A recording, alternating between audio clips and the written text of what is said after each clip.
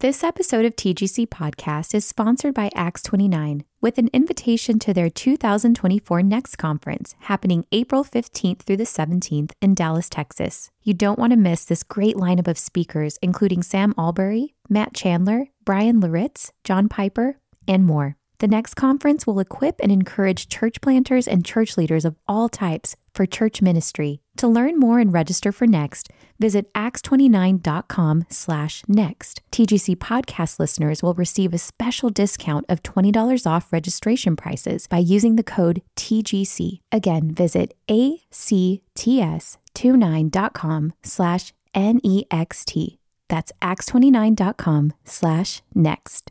This episode of TGC Podcast is sponsored by The Good Book Company, publisher of Future Proof by Stephen McAlpine. Stephen McAlpine is an Australian writer and speaker who specializes in cultural engagement and the church. His new book, Future Proof, is now available. McAlpine encourages readers that we have been given everything we need in Christ to thrive in a post-Christian cultural landscape. Visit thegoodbook.com/future to find this book and other resources that will help you engage with the culture in a thoughtful and biblical way. And use code FUTURE at checkout to receive 25% off. That's thegoodbook.com/future.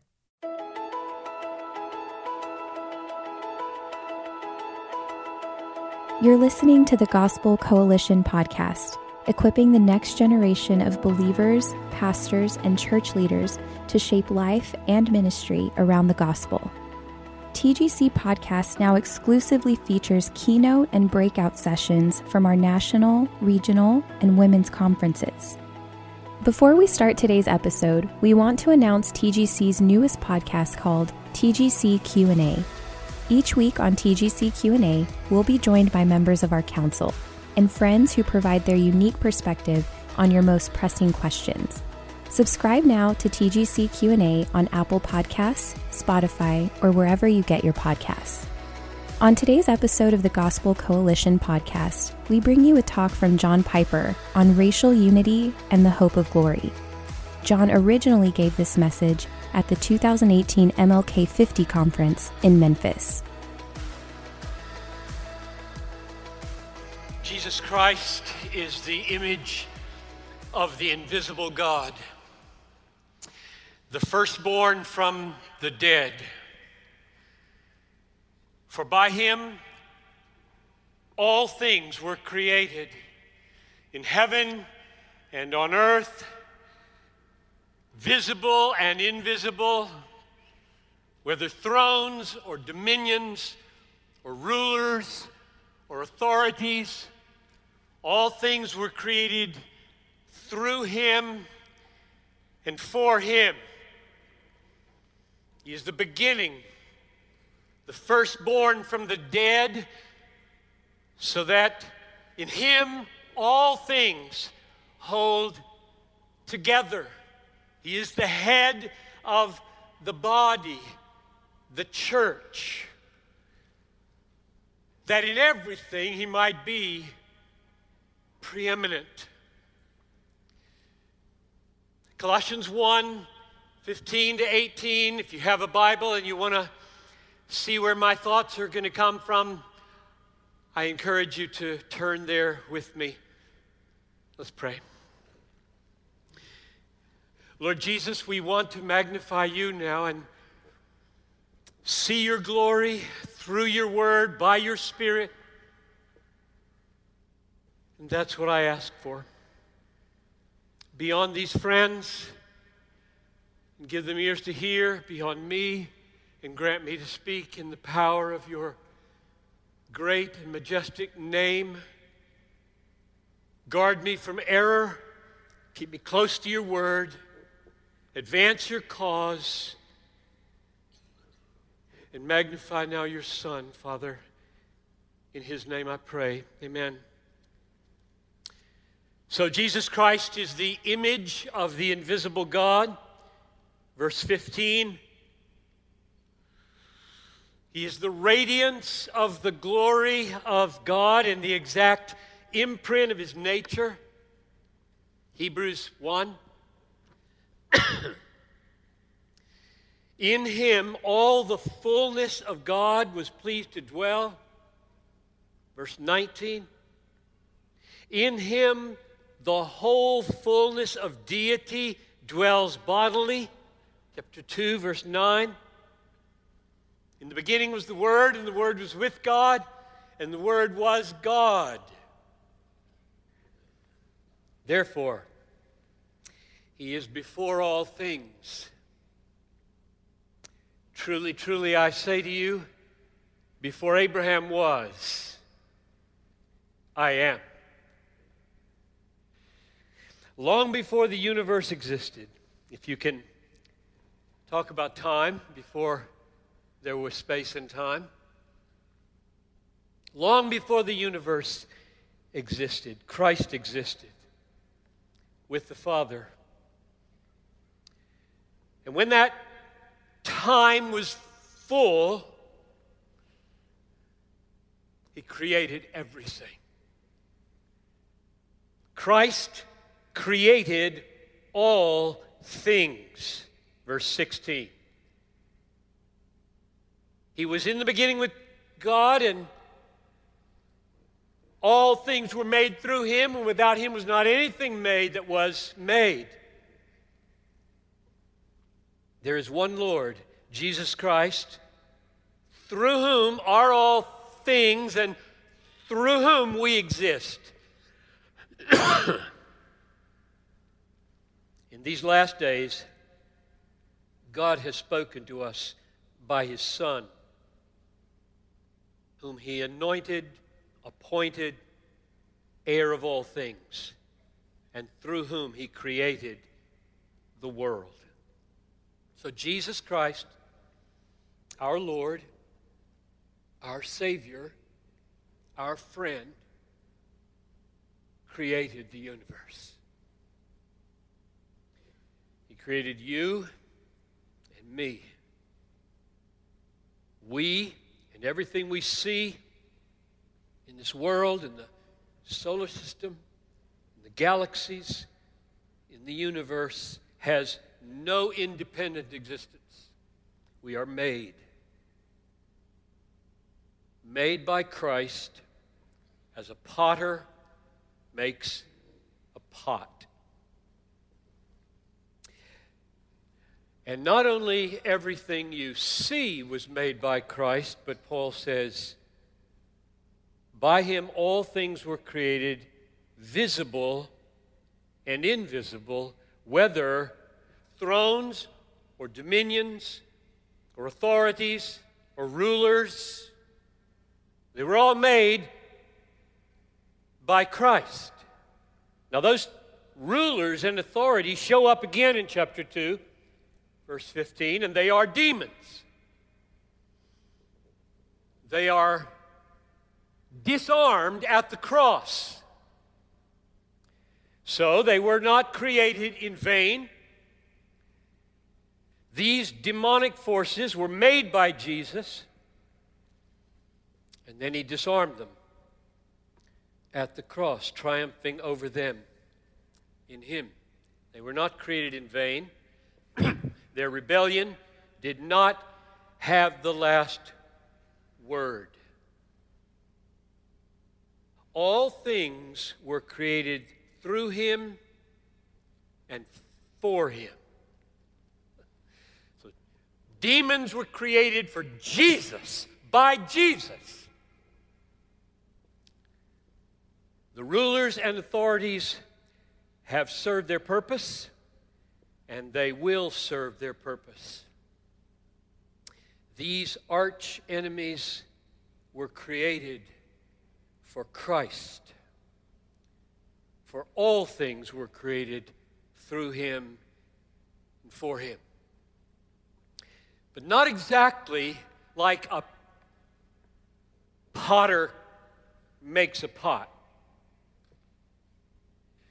Because Christ did not just make them, and you and me, he keeps them in being.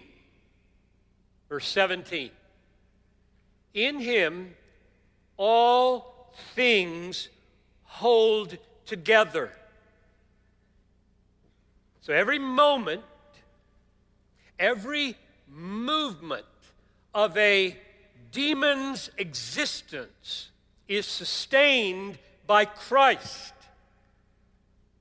Every electron in your body, your muscles, every electron flying around its nucleus in the Milky Way stays in its orbit because of Christ. It holds together by Christ. Every molecule, every brain wave, every heartbeat, every mysterious motion of your immaterial soul is kept in existence millisecond by millisecond by Christ. In Him, all things hold together. So, all things are created by Christ. All things are held in being millisecond by millisecond by Christ. And they are created and sustained by Christ for Christ. For Christ. What does that mean? In what sense did Christ create the universe for Christ? Which is what Paul says he did. In what sense did he do it for Christ? God is not served. The Son of God is not served by human hands as though he needed anything, for he himself gives to all people life and breath and everything. He didn't need the universe. He didn't create it for himself because there was a deficiency that needed supplying. So what does for Christ mean? From all eternity, the Father and the Son, in the perfect fellowship of the Holy Spirit, have been supremely, exquisitely, infinitely blessed and happy. They didn't need us to make them happy and full and completely God. So what does it mean in verse 16 that Christ created everything for Christ? And I think the answer comes 10 verses later, verses 26 and 27, in these words.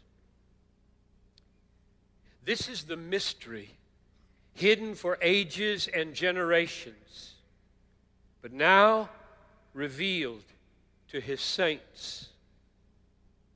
To them, that is to the church, to them, God chose to make known how great among the Gentiles are the riches of his glory. Of this mystery which is Christ in you, the hope of glory. So here's my paraphrase. Christ created all things so that he might take up his dwelling in a people and become their glory. It's my paraphrase of verses 26 and 27. Now note two key words in verse 27. And these two key words clarify the meaning of for Christ. Created everything for Christ. One, riches of glory, Christ. Two, hope of glory, Christ. So, riches of glory, the infinite, objective, real, outside of me, existing whether I exist or not treasure of the universe. Riches of glory out there. He is it, I'm not. I go out of existence, it's still glorious. And hope of glory, that cavernous, longing, aching, yearning of our souls, finding every tremor of Christ-created desire satisfied subjectively in the glory of Christ. So riches out there, hope in here, glory there, glory here, Christ there, Christ here. That's why he made the universe. Christ created all things so that he might share his glory with his people, his church, in such a way that his glory would become the greatest treasure of our knowing minds and the greatest pleasure of our hoping hearts. And as our knowing minds are filled with the riches of the glory and our hoping hearts are filled with the pleasures of his glory, we are being changed. 2 Corinthians 3:18, we are being changed from one degree of what? Glory to another, into the image of the one who created us. That's why he showed us his glory. That's why he came in and became the hope of glory.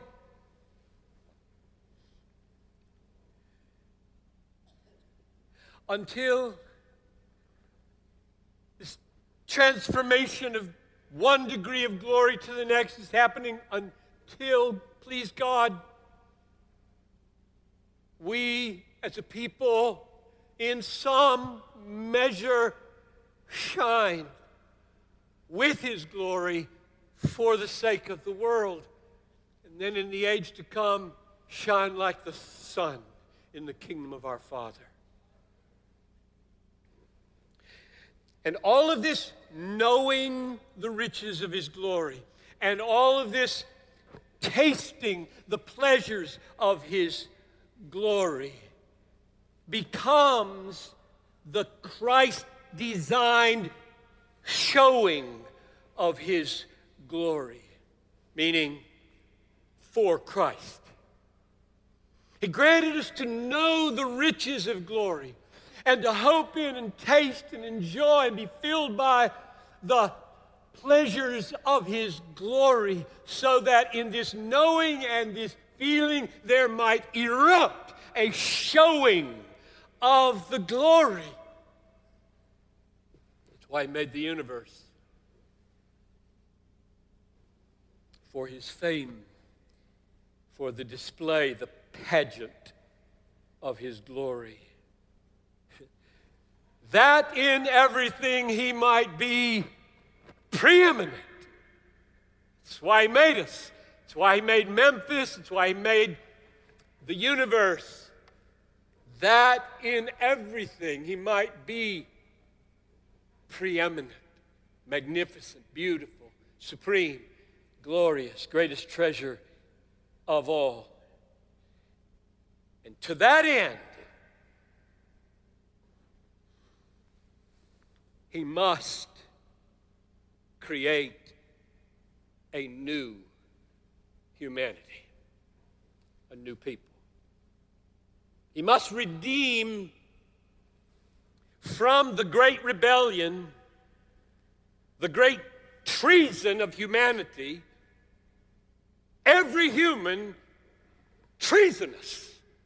No hope of that goal being fulfilled at all with that humanity. It isn't going to happen. Therefore, Christ, the Son of God, came. And Paul says, all the fullness of God was pleased to dwell in him. Verse 19.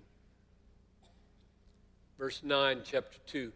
In him the whole fullness of deity dwells bodily.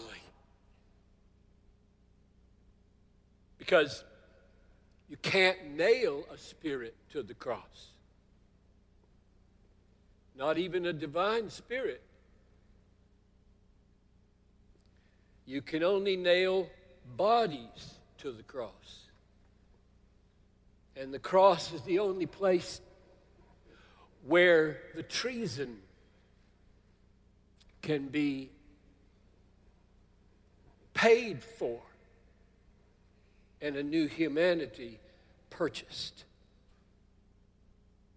So the eternal divine Son clothes himself with flesh that he might fulfill the purpose for which he created the universe. For himself as the riches of glory to be known and the hope of glory to be enjoyed. How do you do that? Incarnation, yes. Had to be an incarnation. How do you do that? We're working our way through Colossians. So here we are in chapter 2 now, verse 14. This is one of the greatest verses in the Bible. You want to explain to somebody what happened to your sin? Go here. What happened to your treason? Colossians 2:14 happens by canceling the record of debt that stood against us with its legal demands. This he set aside, nailing it to the cross. So God took the record of our rebellion. It's a pretty long document. The sworn affidavit of our treason, and as it were, folded it up,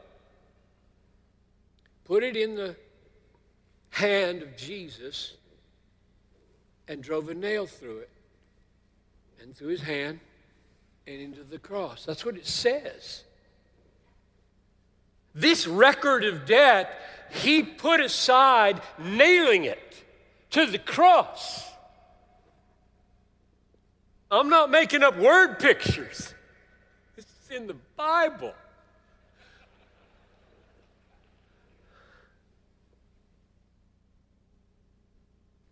So God took our rebellion and he nailed it to the cross. Meaning, what does that mean? I mean, what does that mean? That the record of our debts, the affidavit of our treason that totally unfits us for fulfilling the purpose of the universe is nailed to the cross. What does that mean? It means those debts are paid. It means the capital sentence for treason is executed. It means the curse of the law is endured. It means the sin has been condemned in the flesh. It means Christ has been smitten by God. Christ has been smitten by God, pierced for our transgressions, crushed for our iniquities. And on him the Lord has laid the iniquity of us all, and then drove it through his hands with nails into the cross. God made him to be sin who knew no sin, so that in him we might become the righteousness of God. As by one man's disobedience many were appointed sinners, so by one man's obedience many will be appointed righteous. And now,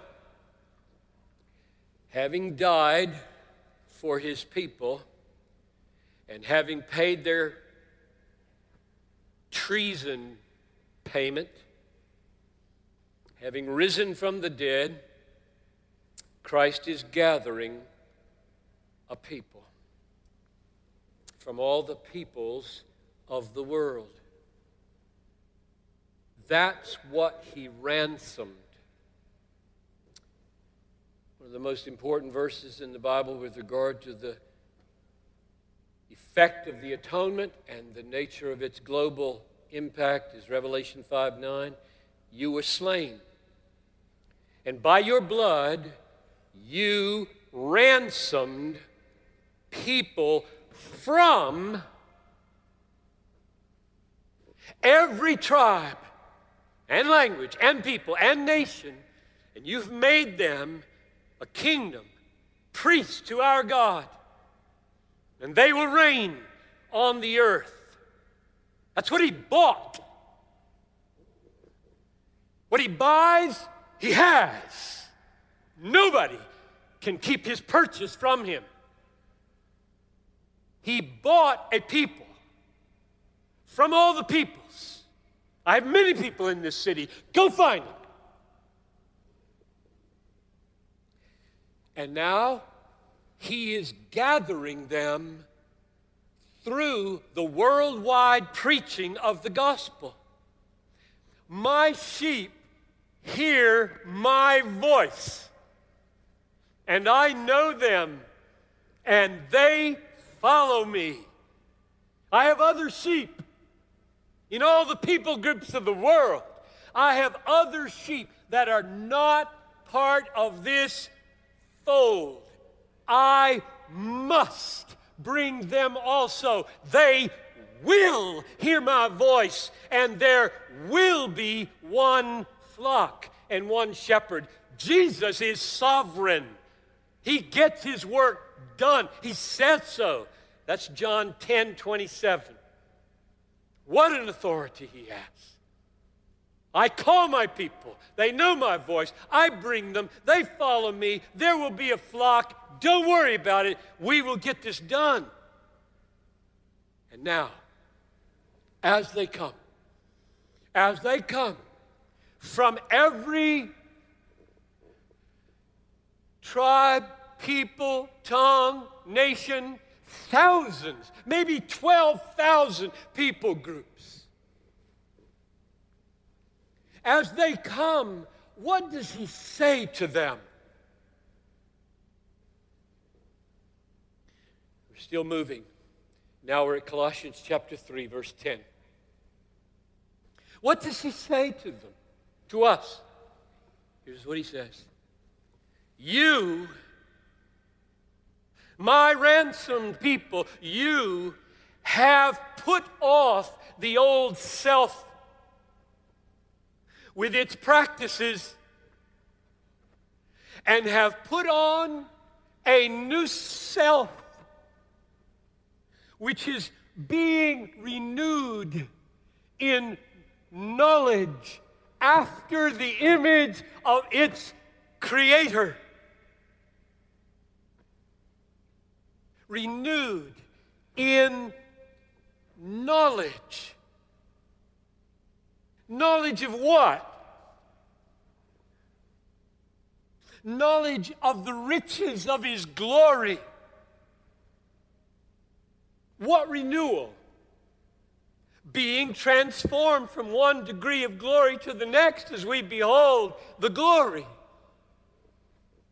What image? What image are we being conformed to?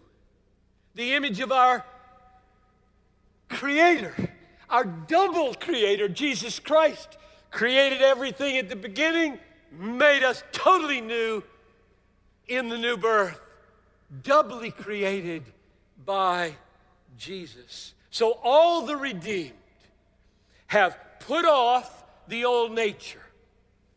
That's the definition of belonging to the ransom. They have put off the old nature, the sinful pattern of feeling and thinking and acting and relating like an old, ratty, smelly garment.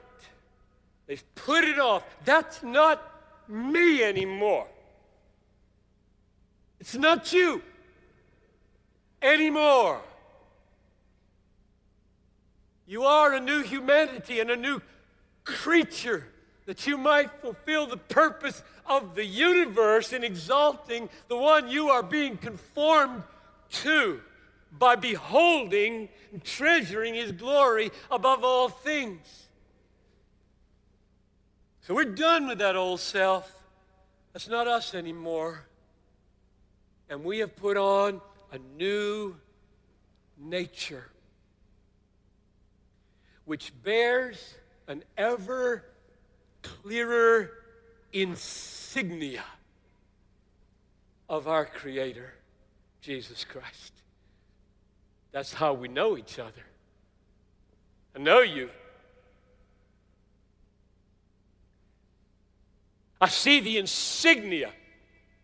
You have put on a new self, being shaped, conformed to the image of the one who created it, Jesus Christ. There's this big, glorious Jesus insignia on your self. We know each other that way. And then comes the reason for this event. Verse 11. Starts with the word here. And you should say, where? It's really there. That word is there. Here. Here, where all the clothed with a new nature, bearing the insignia of our Creator are. Jesus Christ. Here. Not in the world. No, not in the world. Here. In the church. The new humanity. The new creation. Here. Those who have put on Christ. Big insignia defining their self. The new person. Here. There is not Greek and Jew, circumcised and uncircumcised, barbarian, Scythian, slave, free. But Christ is all and in all.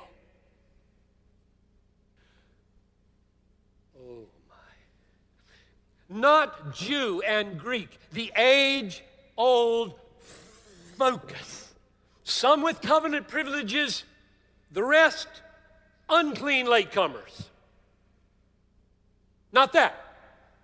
Not circumcised and uncircumcised. Those who conform to all those traditions of the privileged people and those who bear no marks of the privileged. No barbarians here, foreigners, uncultured, foolish by Greek and Jewish standards, weird languages, barbarians. That's where we get the word. They sound weird. No Scythian, distant north of the Black Sea, the epitome of unrefinement and savagery, of whom Josephus wrote, Scythians who delight in murdering people and are little better than wild beasts. Slave and free, opposite poles of the economic strata of society. Here, in this new humanity, where we have been stripped of our sinful, old, ratty, smelly self with its thinking and feeling and doing and relating in all the old ways, been stripped of that and have been clothed with a new self, being renewed after the image of its Creator, Jesus Christ, with the big insignia, Jesus, on our self.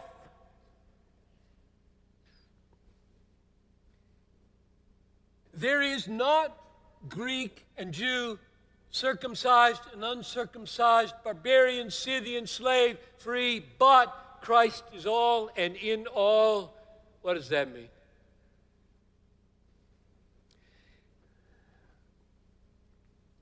He is in all his people. And from the inside out, he is conforming us to his image.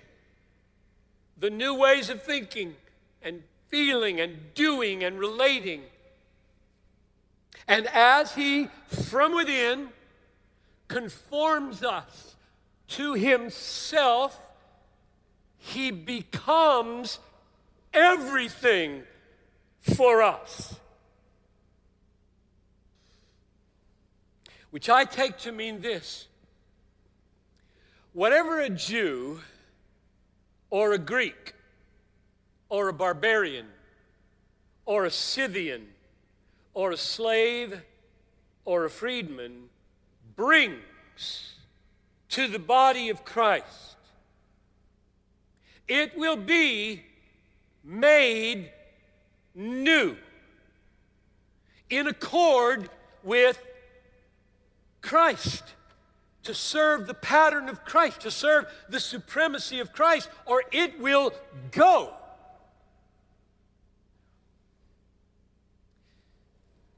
The dynamics of indignity in all these relationships, the dynamics of indignity, like slave free, will be undone. Christ is all. Everything conforms to Christ, his pattern, his preeminence. Which means no Jew, no Greek, no barbarian, no Scythian, no slave, no freedman remains unchanged here. And none is obliterated. I can see your Jewish nose.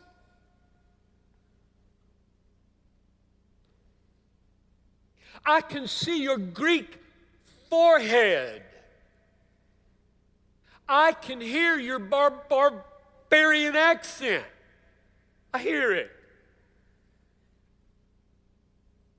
I can see your Scythian gestures. I can see the hole in your earlobe. I can see the refinement of your bearing. You have not ceased to be here. Except that you are all wearing Christ. And everything about you and me, please God, is being renewed after Christ. Shining as the mark of your new humanity is the insignia of Christ. The new self, the new you. It is precisely because we call all, let me say that again. It's because we can still see who we are that the unifying insignia of Christ shines so brightly with his glory. If I had to cease to be a Scythian to be saved, if you had to cease to be a Jew to belong to Christ, if she had to cease to speak her mother tongue in order to have a seat at the table of the King, Christ would not be preeminent in glory. He would be parochial. He would be a tribal deity. Christ is not a tribal deity. He is the creator of the universe. The incarnate God. The incarnate God. The Redeemer of a new humanity. Ransom from all the peoples of the world. That in everything he might be preeminent. And that in the church, the purpose of the universe happens. Let me close with an exhortation, especially to the younger among us. As a very young Southerner, growing up in Greenville, South Carolina, 1950s and 60s, my sin, aroused and shaped by the toxic, segregationist, racist air I breathed, blinded me to the truth and beauty of the racial, ethnic unity and harmony and justice of this text. It was as though Colossians 3:11 didn't exist in the Bible. And I am thankful to God that he made Martin Luther King the main human instrument in the renovation of that world. And with that same human instrument struck a blow of conviction across my blind conscience. Mine was a pervasive and inexcusable blindness. 15 years earlier, the sin of another young Southerner, aroused and shaped by the toxic, modernist, skeptical air he breathed at Crozer Seminary, was blinded to the truth and beauty of Christ's majesty as creator of the universe, blinded to the glory of Christ's grace in suffering imputed guilt from others, blinded to the all-encompassing authority of Christ that he received when he rose bodily from the dead. In his early 20s, Martin Luther King turned away from these great objective biblical realities, and you can read about it with sadness in many of his papers in those days. And I don't know if he came home. Many believe he did. Micah, on the panel, documented the point at which he thought he came home. Remember that? His house was bombed, got up at midnight, put his face in his hands, and met God in a profound way. I hope so. Here's my exhortation. Don't try to put the blindness of young Piper and the blindness of young King in the balances and weigh them, hoping to find one less deadly than the other. You will not succeed.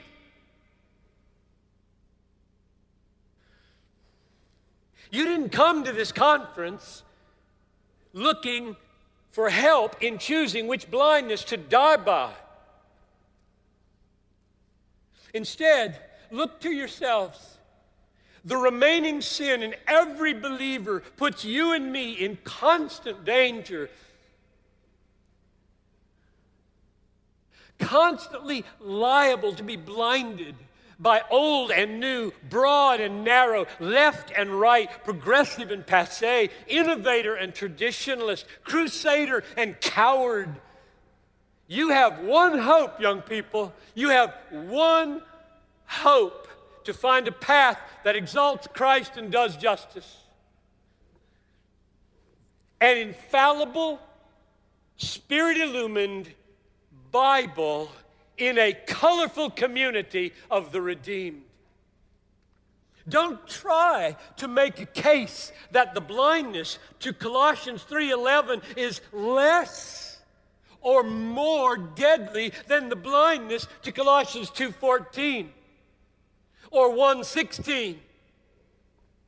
The double root of Christ's eternal deity, objective, outside of me, not just a reflection of my own aspirations. The double root of Christ's deity and Christ's substitutionary atonement, 1:16, 2:14, yields the fruit of 3:11, a new people in whom there is no Jew or Greek, circumcised or uncircumcised, Scythian, barbarian, slave, free. And you know these are not alternatives. Root and fruit can never be alternatives. Christ created all things. He sustains all things. He bought a multi-ethnic people by his blood. He rose bodily from the dead. He is making us one.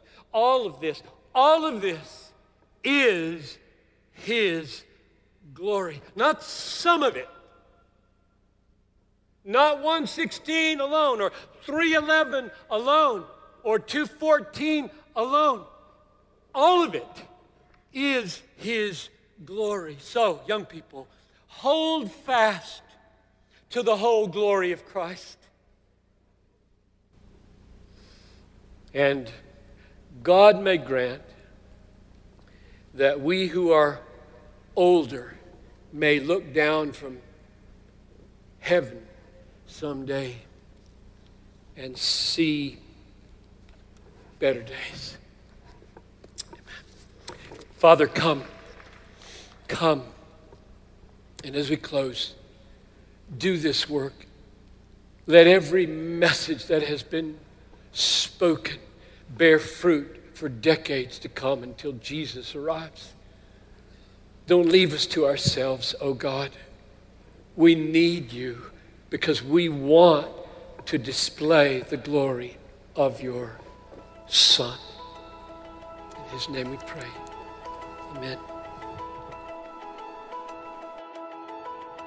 Thank you for listening to today's episode of the Gospel Coalition podcast. For more gospel-centered resources, visit thegospelcoalition.org. Support for this podcast comes from listeners like you.